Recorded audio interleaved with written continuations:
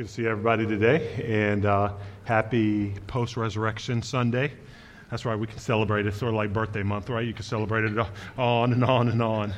I actually just got a continued birthday present from my sister. She's so sweet to me. She's we're both older now, and she's single and treats me like her own personal project. And so she sent me just the other day, came home to a whole big Macy's bag full of stuff, and she was like, send me pictures, do they fit, and everything. And I was like, yes, they do, thank you. And so I'm saying if my sister can do that for me and my birthday's long gone, we could do that for the resurrection, right? We could celebrate the resurrection all day, all month, all year long. And so that's what we do day by day. And so it's good to see you today. My name is Roland. I'm the lead pastor here. And what we were celebrating actually this past Friday, make sure you do congratulate them as they return, is Ryan and Krista got married. And so, so that was exciting and good. And so please make sure to celebrate with them as they return. But what we're doing is we are actually going to start a new series.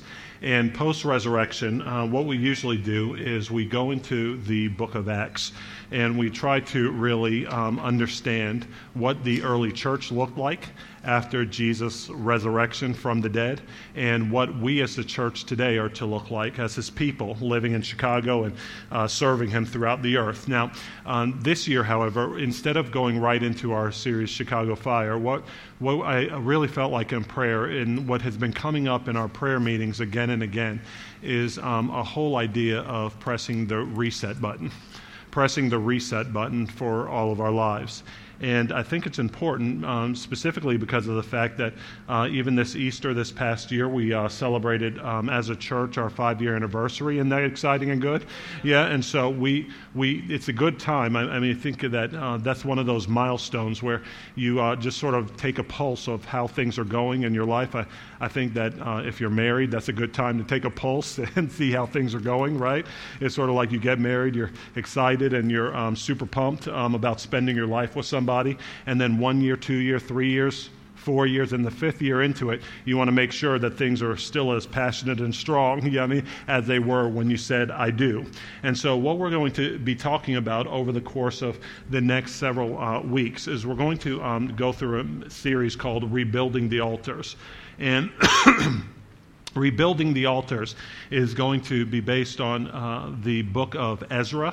And if you've not ever read the book of Ezra before, it's in the Old Testament. And we believe here that the Bible is a continued story, an unbroken story of God's creation, humanity's fall, God's plan for redemption, ultimately expressed in Jesus Christ, his Son, his death, burial, and resurrection from the dead on the cross, and then his outpouring of the Holy Spirit upon his church, so that his church could actually be a part of his redeeming story, not only starting in the Far East, but also in the Near East, but also in our lives and throughout the earth. And so we're going to go through the book of Ezra, because what we believe is that even as the New Testament teaches us doctrine about not only who Jesus is and what he's done, it talks to us about how we're to relate to him. The Old Testament gives us a picture of how, as the people of God, we're to live our lives. And when we talk about rebuilding the altars, we're able to look at the story of God throughout Scripture and see how God has had to, just like us, re-engage his people at different points and different seasons in their life, right?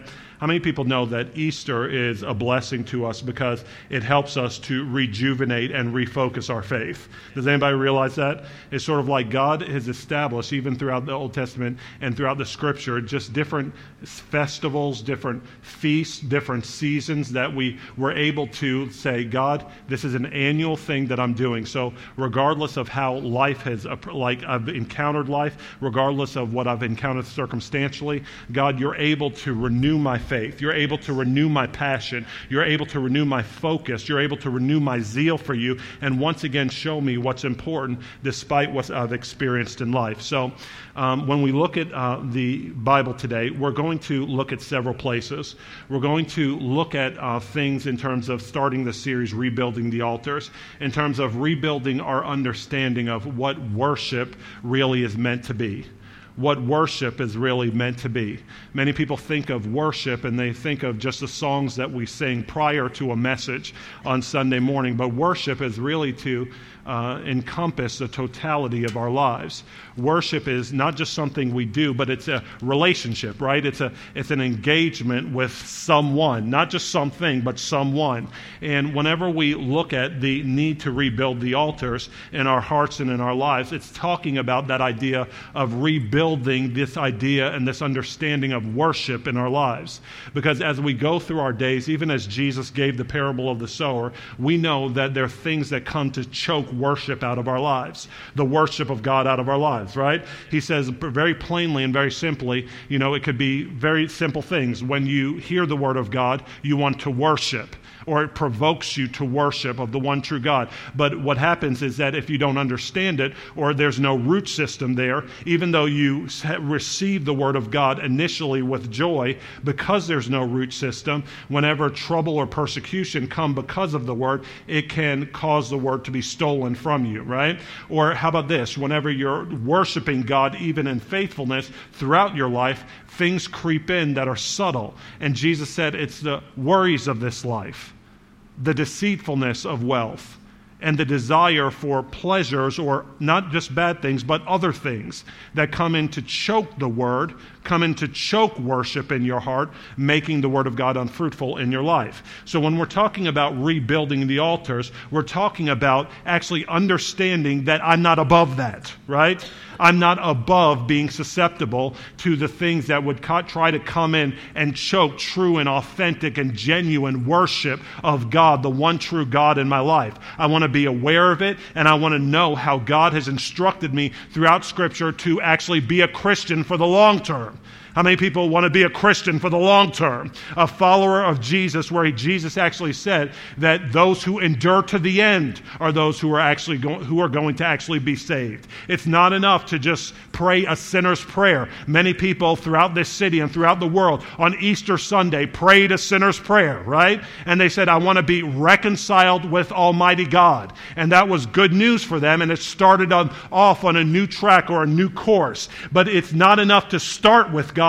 He says, I want you to finish with me. It's not enough to say, I do at the altar of marriage. It's enough, you want to finish strong and be married throughout your days, right? In the same way, God is giving us instruction in His Word about how to rebuild and constantly rebuild the altars so that the zeal that we have in a moment can last us a lifetime.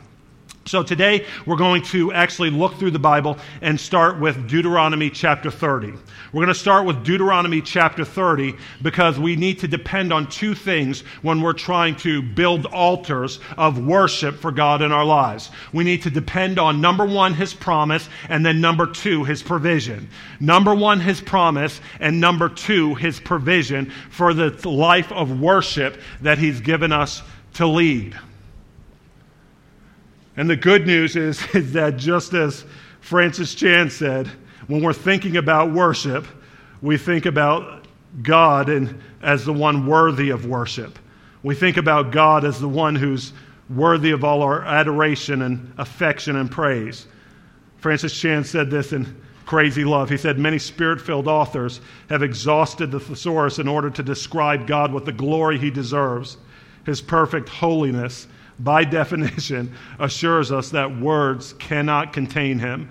Isn't it a comfort to worship a God we cannot exaggerate? Isn't that good news? We worship a God we literally cannot exaggerate by all of our superlatives, all of our good words towards Him. And it's because He starts off with promises just like these. Let's read in Deuteronomy 30, starting in verse 1. It says, and when all these things come upon you.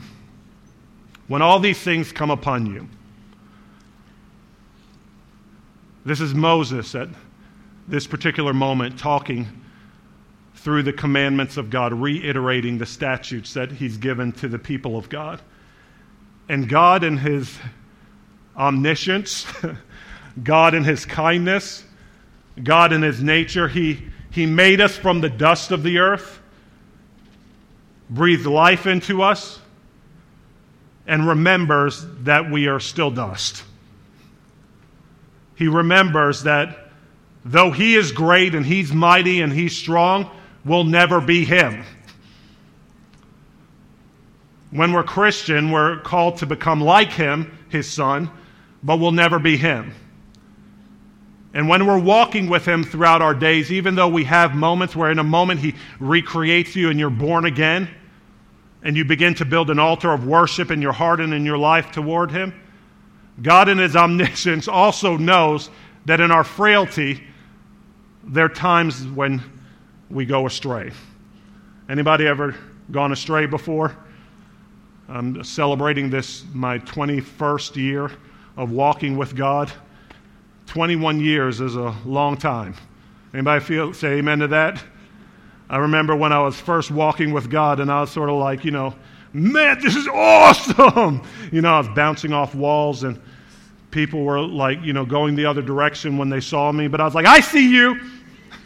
Jesus got good news for you.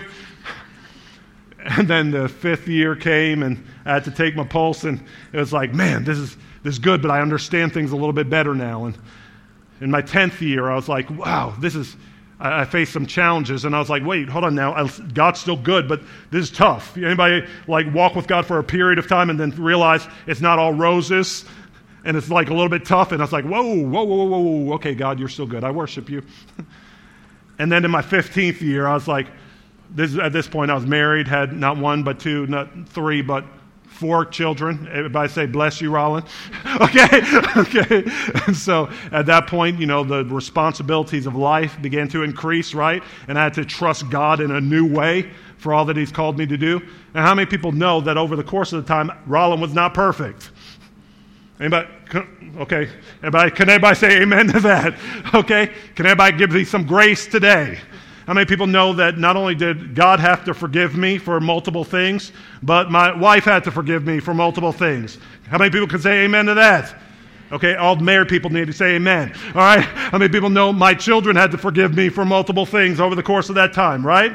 And sometimes it was the things that were happening in life weren't necessarily the fault of God, even though He called me into His goodness in life. They were my own and my own doing, right? And all of a sudden, I was walking with God, still excited about who He was, but all of a sudden I had to look to the Scripture and say, wait a minute, some parts of my life don't actually look like what God promised me. Just like the Israelites, when they were brought out of Egypt, were promised a certain life in God. Brought into modern-day Israel, into the land of Canaan, into the promised land. And He said, if you obey me, you'll be blessed. If you don't obey me, you'll be cursed. There'll be resistance, right?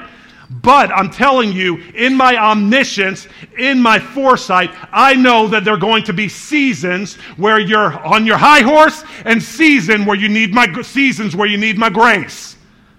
And that is okay.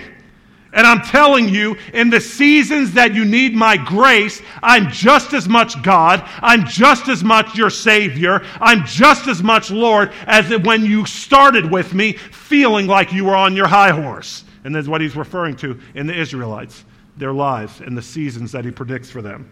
He says, and when all these things, meaning that they're scattered amongst the lands, when all these things come upon you, the blessing and the curse, which I have set before you, and you call them to mind among all the nations where the Lord your God has driven you. You imagine this is Moses sharing the law with the Israelites, and he's saying, hey, listen, guys, I'm giving you the law, but here are the blessings, here are the curses. But when you blow it, is what Moses is saying. How many people would that have encouraged? You're about to go into the land, and he's like, hey, listen, guys, when you blow it, here's a promise for you. He says, number one, you're going to be disciplined for it. And that's the good news, is that no matter how old we get, we're always still children. Good news, right? No matter how old you get. I've started to salt and pepper out right here. And it's good. I've been waiting for this. Salt and pepper. I'm waiting until I could come and I'll just be like bright and white. You know what I mean? Just shining. They're like, what is that bright shining light? It's like, it's his goatee. Okay? No. It's like, listen, but even in that day, I'll still be a child. I'll still be the child of the Most High God, who He disciplines as He's shaping and forming us, bringing us into His promise and into His purpose. And He says, when the things of discipline come upon you, because you're not perfect, you're not Jesus, and at some point you will need my grace, just as you did at the beginning.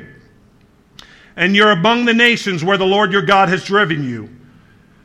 And then you realize it's not so good there. You realize that you've gotten into some bad habits, or you've gotten into some ways that just don't reflect God and don't get His results because you're not being obedient to Him.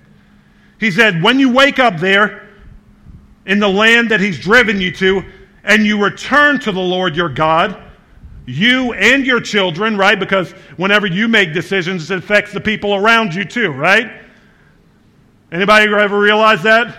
The people that you're surrounded by get affected by your good decisions or your bad decisions. And often they start to replicate that, what you're doing. He says, but when all of you wake up and you return to the Lord your God, you and your children, and obey His voice in all that I command you today, with all your heart and with all your soul, then the Lord your God will restore your fortunes and have mercy on you. And He will gather you again from all the peoples where the Lord your God has scattered you. If your outcasts are in the uttermost parts of heaven, from there the Lord your God will gather you, and from there He will take you. And the Lord your God will bring you into the land that your fathers possessed, that you may possess it. And He will make you more prosperous and numerous than your fathers. And the Lord your God will circumcise your heart, where that altar should have been built. He'll circumcise your heart and the heart of your offspring, so that you will love the Lord your God with all your heart and with all your soul, that you may live. And the Lord your God will put all these curses on your foes and enemies who persecuted you. And you shall again obey the voice of the Lord and keep all His commandments that I command you today. The Lord your God will make you abundantly prosperous in all the work of your hand, in the fruit of your womb, and in the fruit of your cattle, and in the fruit of your ground. For the Lord will again take delight in prospering you, as He took delight in your fathers, when you obey the voice of the Lord your God, to keep His commandments and His statutes that are written in His book of the law, when you turn to the Lord your God with all your heart and with all your soul. God's saying, whenever you start with Him, there's a circumcision that takes place. There's literally a circumcision that takes place. In the Old Testament, it was a physical circumcision, and it was a circumcision that was done to identify the people of Israel with God's promises. He said, I'm giving you this land, I'm giving you this life, but you've got to be circumcised to be set apart to me. When we're New Testament Christians, the circumcision that He does is in the heart. And the heart circumcision that takes place is where we repent of our sin and say, God Almighty, I'm choosing to follow you in your ways. And by the Holy Spirit, He's cutting away that which once caused us death. That which once caused death to our relationships. That which once caused death not only to our relationship with God, but relationship with other people. And He says, in that circumcision, there's an altar of worship being built. There's an altar of worship being built. And what does that altar look like when it's being built? The altar of worship means that you begin to relate to God as if He actually is God in your life. It means that prior to doing anything else in your time, in your pursuits, in your efforts, you're acknowledging him according to the Proverbs, right? He said, acknowledge the Lord in not some of your ways, but all of your ways, and he'll make your path straight. This is worship. It's saying, God, I'm asking you to show me what you want to do with my time, what you want me to do with my resources, what you want me to do with my talent. This is worship, because worship ultimately is sacrifice to God, right? It's basically saying, God, I'm giving you some form of outward devotion, some form of outward affection, some demonstration that you, in fact, are worthy of my adulation. You are worthy of my service. You are worthy of my affection. And not just internally with my thoughts, but externally, I'm showing you that I love you, right?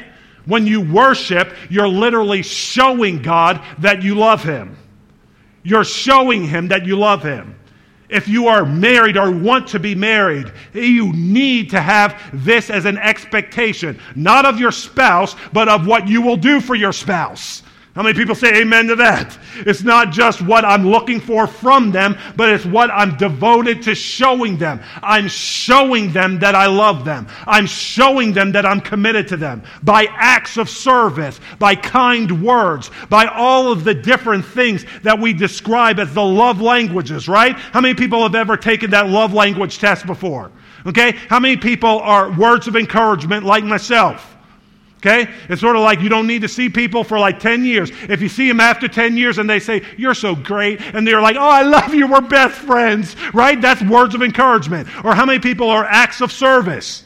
How many people are acts of service? You love when people will do something for you. Well, listen, once you have kids, every one of you will be acts of service. Okay? That is the truth. That is the truth. It's sort of like your acts of service. You love when people come alongside of you and serve you, right? That's something being expressed to you. How many of you are quality time?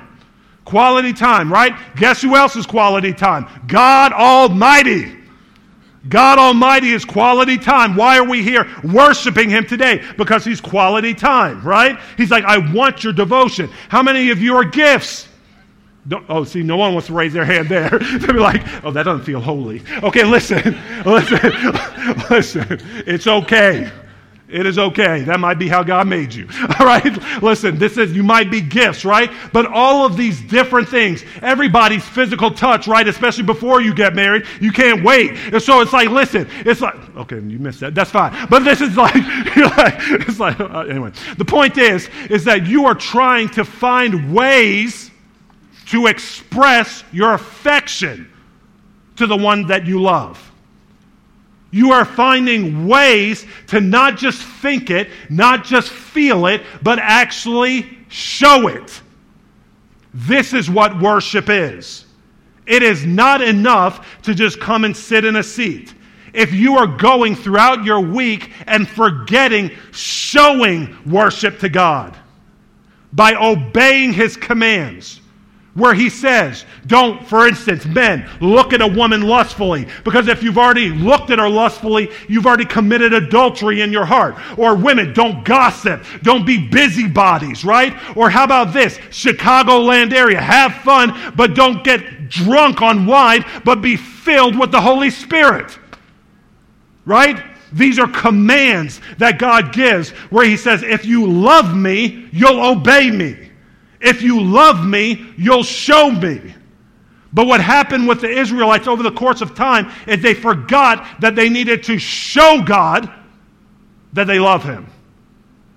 They thought that it was enough to have God on their lips, or even fond affection for him in their thoughts. And that's Western American Christianity's downfall. I'm willing to have God as a pleasant thought. I'm even willing to have him on my lips. But as far as showing him the love that I have for him, demonstrating the worship that I have toward him, the service that I have toward him, that's another thing. And when that breaks down, that is metaphorically the breakdown of the altars that we're supposed to have in our hearts for worship before him. He said, don't tell me that you love me, but you're constantly backbiting the people around you. Don't tell me that you love me, but you can't submit what you set your eyes upon to me. Don't tell me that you love me, but you can't treat your spouse in a way that honors me. Men, he says this, if I treat my wife harshly, worship breaks down. Do you know that? The worship of God breaks down if I treat my wife harshly. He says, be considerate as you live with your wives as an act of worship, because if you don't, God won't hear your prayers, men. The altar is broken down. I don't know how many times I've been in a disagreement with B, and I've mistakenly said something in a way that I shouldn't have. And then I'm angry with her, and I go back to God in prayer complaining about her. Anybody ever done that before? Not about B, but about somebody else. Okay? Okay? And before God will respond to me, the word pops in my mind that I don't need to be harsh with her, or he's not even having it. Does that make sense? When the altar breaks down, worship breaks down. And the affection that you're supposed to demonstrate toward him ultimately brings an infraction, a break in the relationship.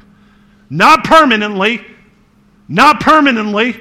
but until you repent. Isn't that good news? Because what he's saying here in Deuteronomy is that when all these things come upon you and you blow it, and you take to heart all the things that I've said to you. I'm not talking about the things that are out of your control. I'm talking about the things that are in your control. And the things that are in your control, you realize they're mistakes. And you say, God, I'm sorry. I'm coming back to you. I don't want to live in this land of exile. I don't want to live in this bitterness. I don't want to live in this frustration. I don't want to live without your favor in my life. He says, good. I've made you a promise that you need to come back to. Deuteronomy 30 needs to be one of your hallmark scriptures. And maybe I'm projecting, but that's okay. It has become one of mine.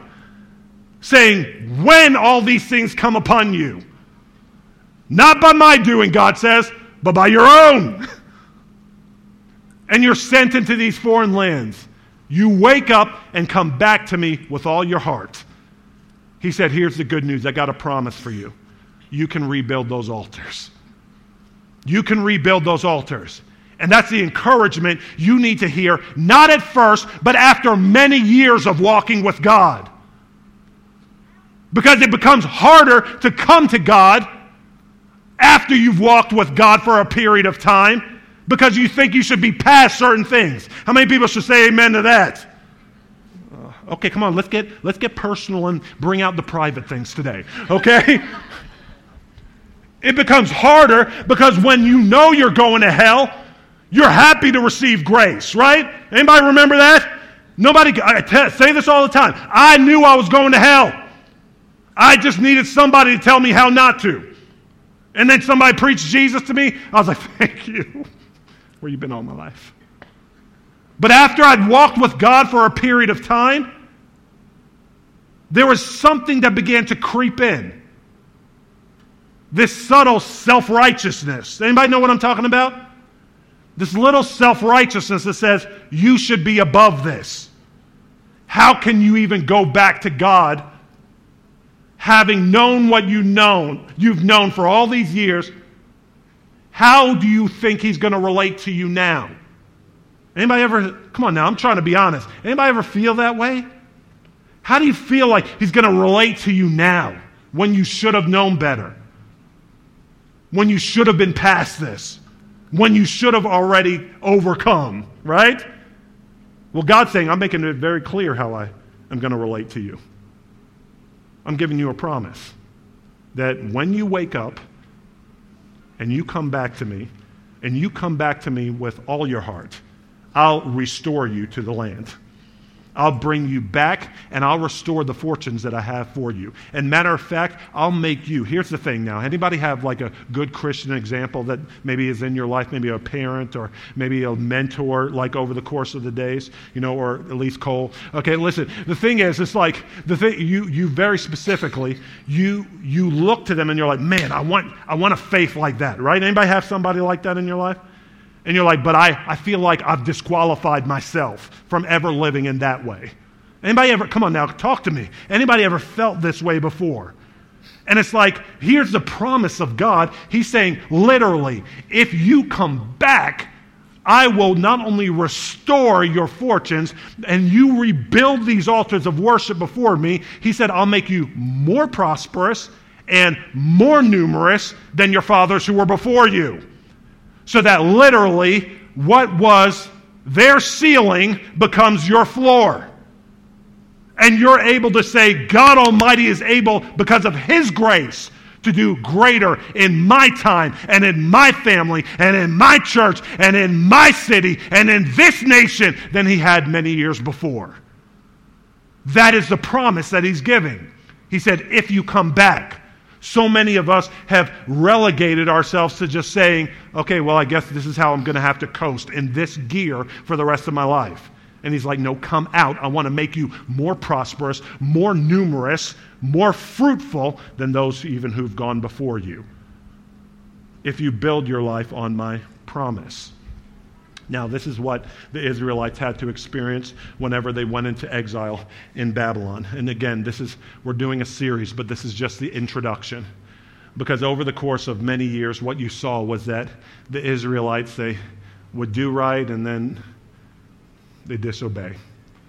And we look at that and we're like, man, how often did they go through these cycles? And the answer is as often as you do. Right? They went through these cycles, discipline, going into exile, and then coming back. One of the last exiles was into a place called Babylon. And a man named Nebuchadnezzar, who was king at the time, was prophesied about by Jeremiah. Jeremiah was one of the prophets, and as we talked about in the scripture before, the prophets were raised up to turn the people of God back to the law of God, saying the altars have been broken down, you need to return and rebuild them. You need to return and rebuild them. And what we see is that they were exiled in Babylon. And they were exiled in Babylon for far longer than they would have liked because they didn't learn their lessons. When they first got judged, it was for a shorter period of time. And as they persisted in their sin, the times of discipline became longer and longer. Anybody ever noticed that before in your interaction with God?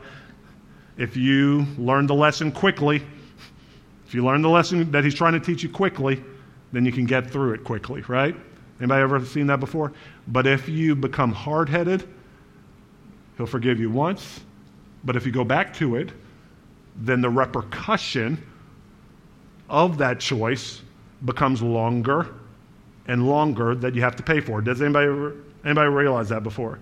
So I keep going back to it. He's like, okay, first, give me 1 year, give me 2 years, give me 3 years, give me 4 years, give me 5 years. And then all of a sudden in Babylon, they got 70 years. 70 years of bondage. 70 years of oppression. And Jeremiah the prophet is basically saying, because you let the altars break down, you're going to have 70 years of bondage in the midst of Babylon. Just because you won't learn these same lessons that I've been talking to you about. Now, here's the good news. Here's the good news, everybody. He wants us to learn the lessons prior to going into bondage, like any good parent would. Isn't that good news? Right? You don't start with your children like, I'm going to spank you. Good morning. You don't start that way, right? You don't say, good morning and like start like reaching for like something. It's like, no. You're like, good morning. How are you? What a good day we're going to have together, right? Right? This is going to be the best day ever. And then as things break down throughout the day, then you relate appropriately, right? Same way with God. God says His mercies are new. How often? every morning, right? Every morning he says his mercies are new. That was the case with the Israelites, but what happened is that over the course of time they weren't learning their lesson, so he had to extend the period that they were in exile. And all of a sudden, over that time of exile, they get to a place in Jeremiah 29 that you're familiar with. How many of you have read Jeremiah 29 before? Anybody know where we're going? Okay. This is when they were disciplined and in exile. He says this, you're going to be in exile for 70 years. And matter of fact, in Jeremiah chapters 25 and Jeremiah chapter 27, it was people trying to convince the Israelites that even though God said you're going to be in exile 70 years, other people would come along as, just good word speakers, and they'd say, hey, God's not serious. We're about to be out of here. That discipline he was talking about, it's over. We're on parole. We get out for good behavior. And you know what Jeremiah said? He said, no, you don't.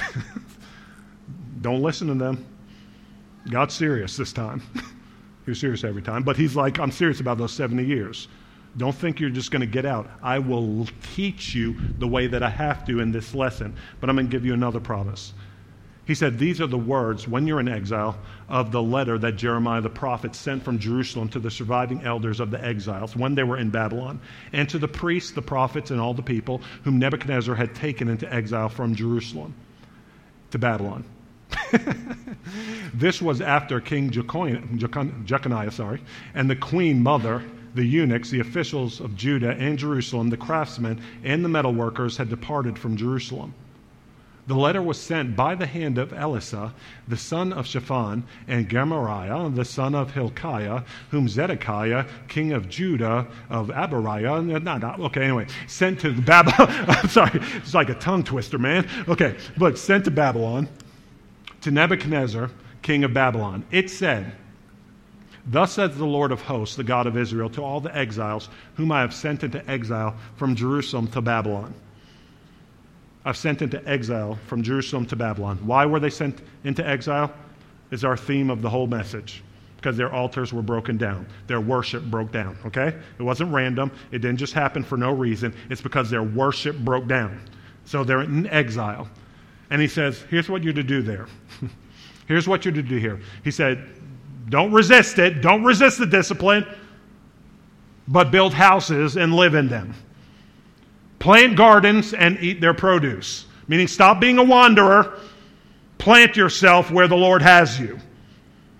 Stop trying to run if you get disciplined or your eyes are open to the reason that our lives were going in a certain trajectory for a moment. He says stop wandering around trying to find a better word.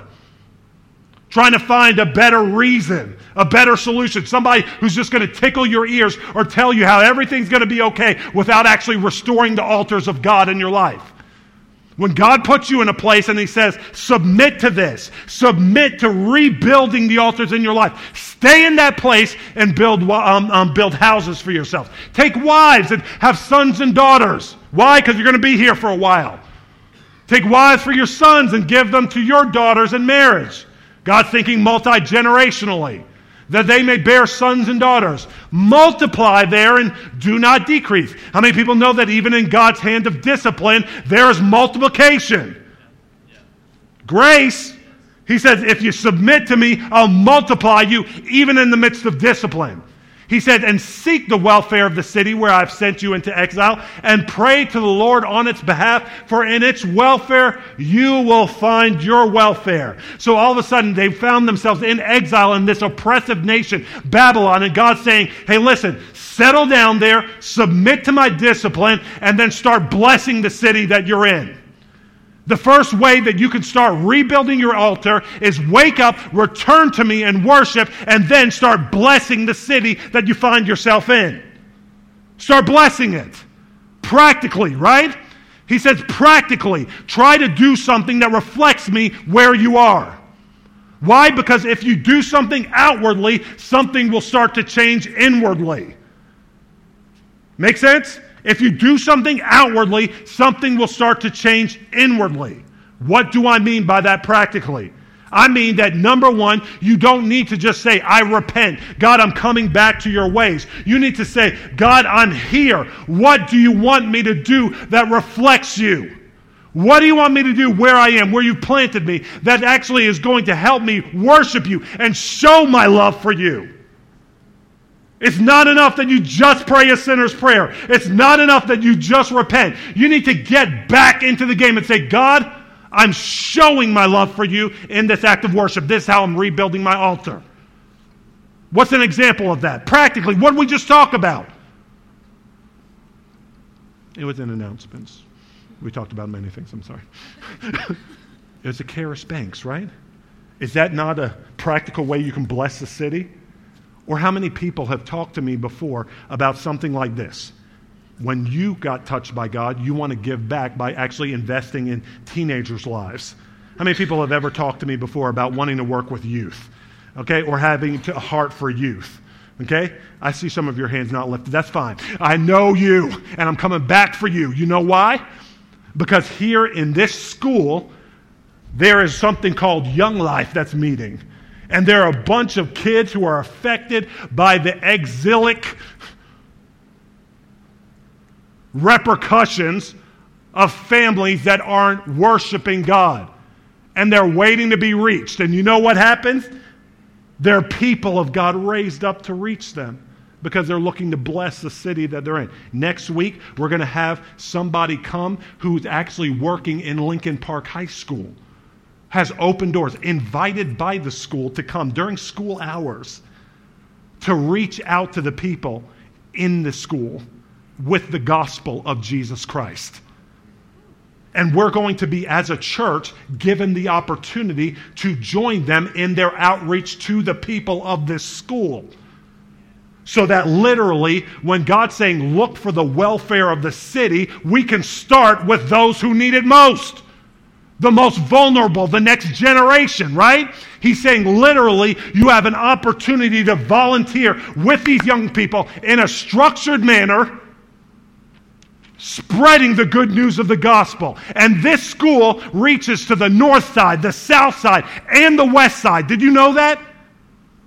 This school, it's an international baccalaureate school, which means you pull people from all over the city. And because we're reaching people from all over the city, it's not just the teenagers, bless God, that are going to be reached, but their families as well. Isn't that what God said? Hey, you believe, and both you and your household will be saved. Is that not an expression of rebuilding altars in our lives? He said, seek the welfare of the city. How many people have ever been annoyed by a teenager in this city? Yes! Yes! And he's like, give them grace just like you received grace. Seek the welfare of this city. Why? In the place where I've sent you, and pray to the Lord on its behalf, for in its welfare you will find your welfare. In the city's welfare, you will find your welfare. Stop complaining about what's going on. Don't be a pundit, he said. Rebuild those altars. Worship me through outward expression. Seek the welfare of the city, and I'll start to bring you back into the land that I actually promised you. It's a promise. But I tell you, it's not going to be just my promise, but it's going to be through provision. Let's go on to the next verse, verse 8.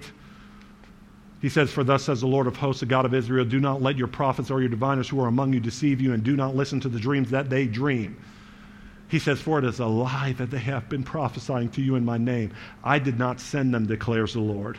He says, for thus says the Lord, when 70 years are completed for Babylon, I will visit you and I will fulfill to you my promise and bring you back to this place. What place? The place of worship.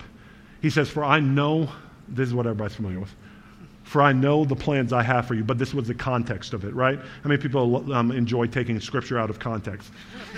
Okay, this was actually the context for it. You're in exile. You're being punished for an extended period of time because of this cycle of sin. But I'm giving you a promise. I'm going to bring you back. And now, let's read. I know the plans I have for you, declares the Lord. Plans for welfare and not for evil. Isn't that good news? God's heart is always kind towards you, even in discipline. He says, plans for welfare, not for evil, to give you a future and a hope. Then you will call upon me and come and pray to me, and I will hear you. You will seek me and find me when you seek me with all your heart. I will be found by you, declares the Lord, and I will restore your fortunes. What type of language is this? This is the language of Deuteronomy. He said, I've already made a promise to you. I said, when you blow it and you come back to me, I make a promise to you. Okay? We're at the point now, after many generations, you've blown it. You're in Babylon. So let me remind you of that which I've already promised you. I will be found by you, and I will restore your fortunes and gather you from all the nations and all the places where I have driven you, declares the Lord. And I will bring you back to the place from which I sent you into exile. He said, I'm going to bring you back. That's my promise. But you've got to rebuild the altar in your heart and begin to worship me, not just inwardly, not just nominally, but outwardly. But outwardly. And here's the good news. Here's where we land. It's through my provision. It is not in your own strength. It's through my provision. Let's fast forward to the New Testament. We always talk about Jesus and the Samaritan woman. And I love that story. It just ministers to me continually because of the life I came out of. But in Jesus' provision, he says this. He says, as you're rebuilding the altar, even in the Old Testament, I had to bring them back to a physical place for worship. But the good news is that in the New Testament, there is no more temple, right? There's no temple that we go back to worship. But we, in fact, become the temple of the Holy Spirit. If you are born again, he gives you the gift of the Holy Spirit, and you yourself become the temple.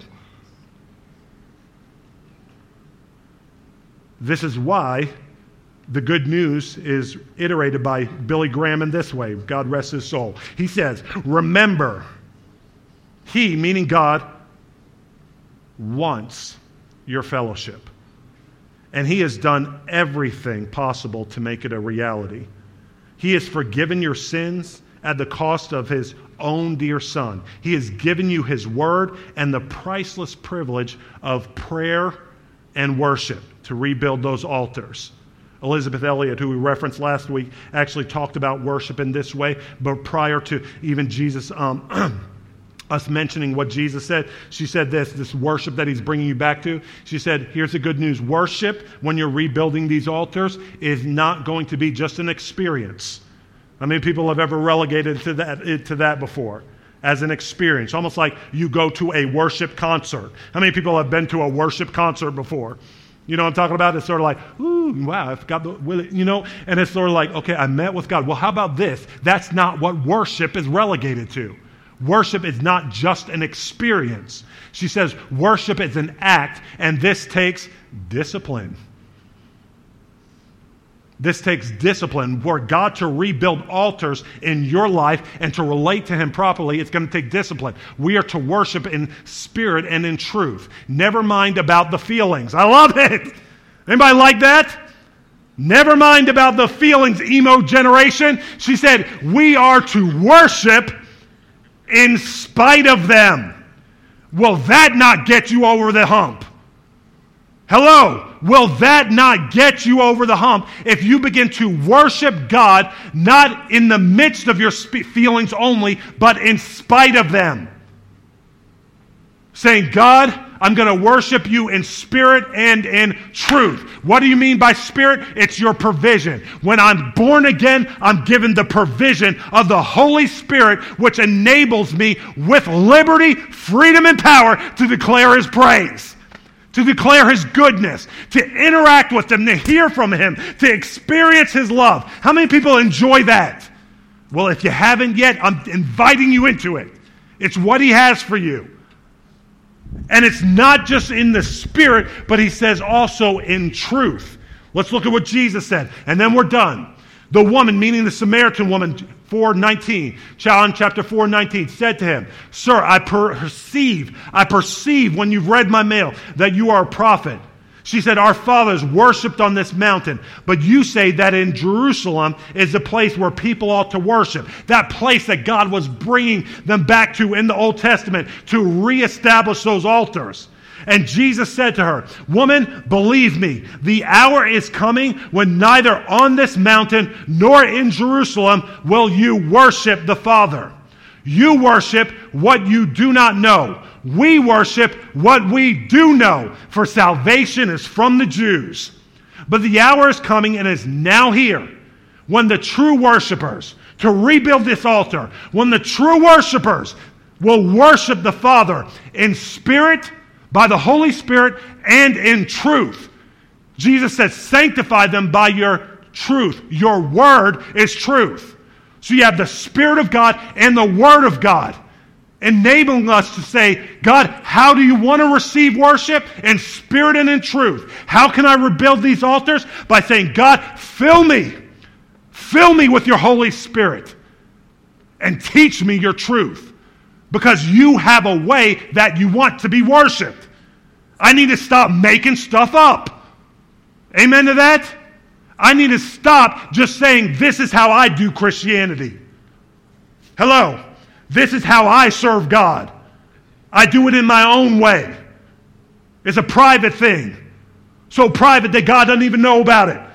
Right? It's sort of like, listen, God's like, do it the way I said to do it. In spirit and in truth, because this is what the Father is seeking. These are the types of people that God is looking to worship Him. So as we go in the next several weeks, what we're going to talk about is Ezra coming back into the land and teaching the people to rebuild the altars. Looking ahead in Jesus to rebuild an atmosphere, a nation of worship who would worship the Father in spirit and in truth. What does it mean to order my life and my time, my resources, my talents around His Spirit and His truth? Because this is what He came to give us. If my altars have been broken down today, it's okay. He said, I told you so. But now come back.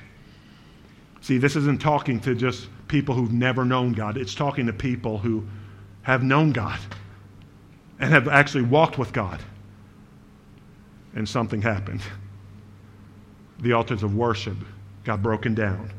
Do you know that God cares just as much for you today as He did when you first made a decision for Him? And He wants to make sure that those altars of worship are reestablished, that He can bring you back into the land. Even if you find yourself metaphorically distant from Him, He says, I'm not distant at all. You call upon me, I'll hear you and bring you back. Through Jesus, His everlasting Son. Amen? All right, that's just an introduction. Worship team, let's come on up. This is where we're going over the next several weeks.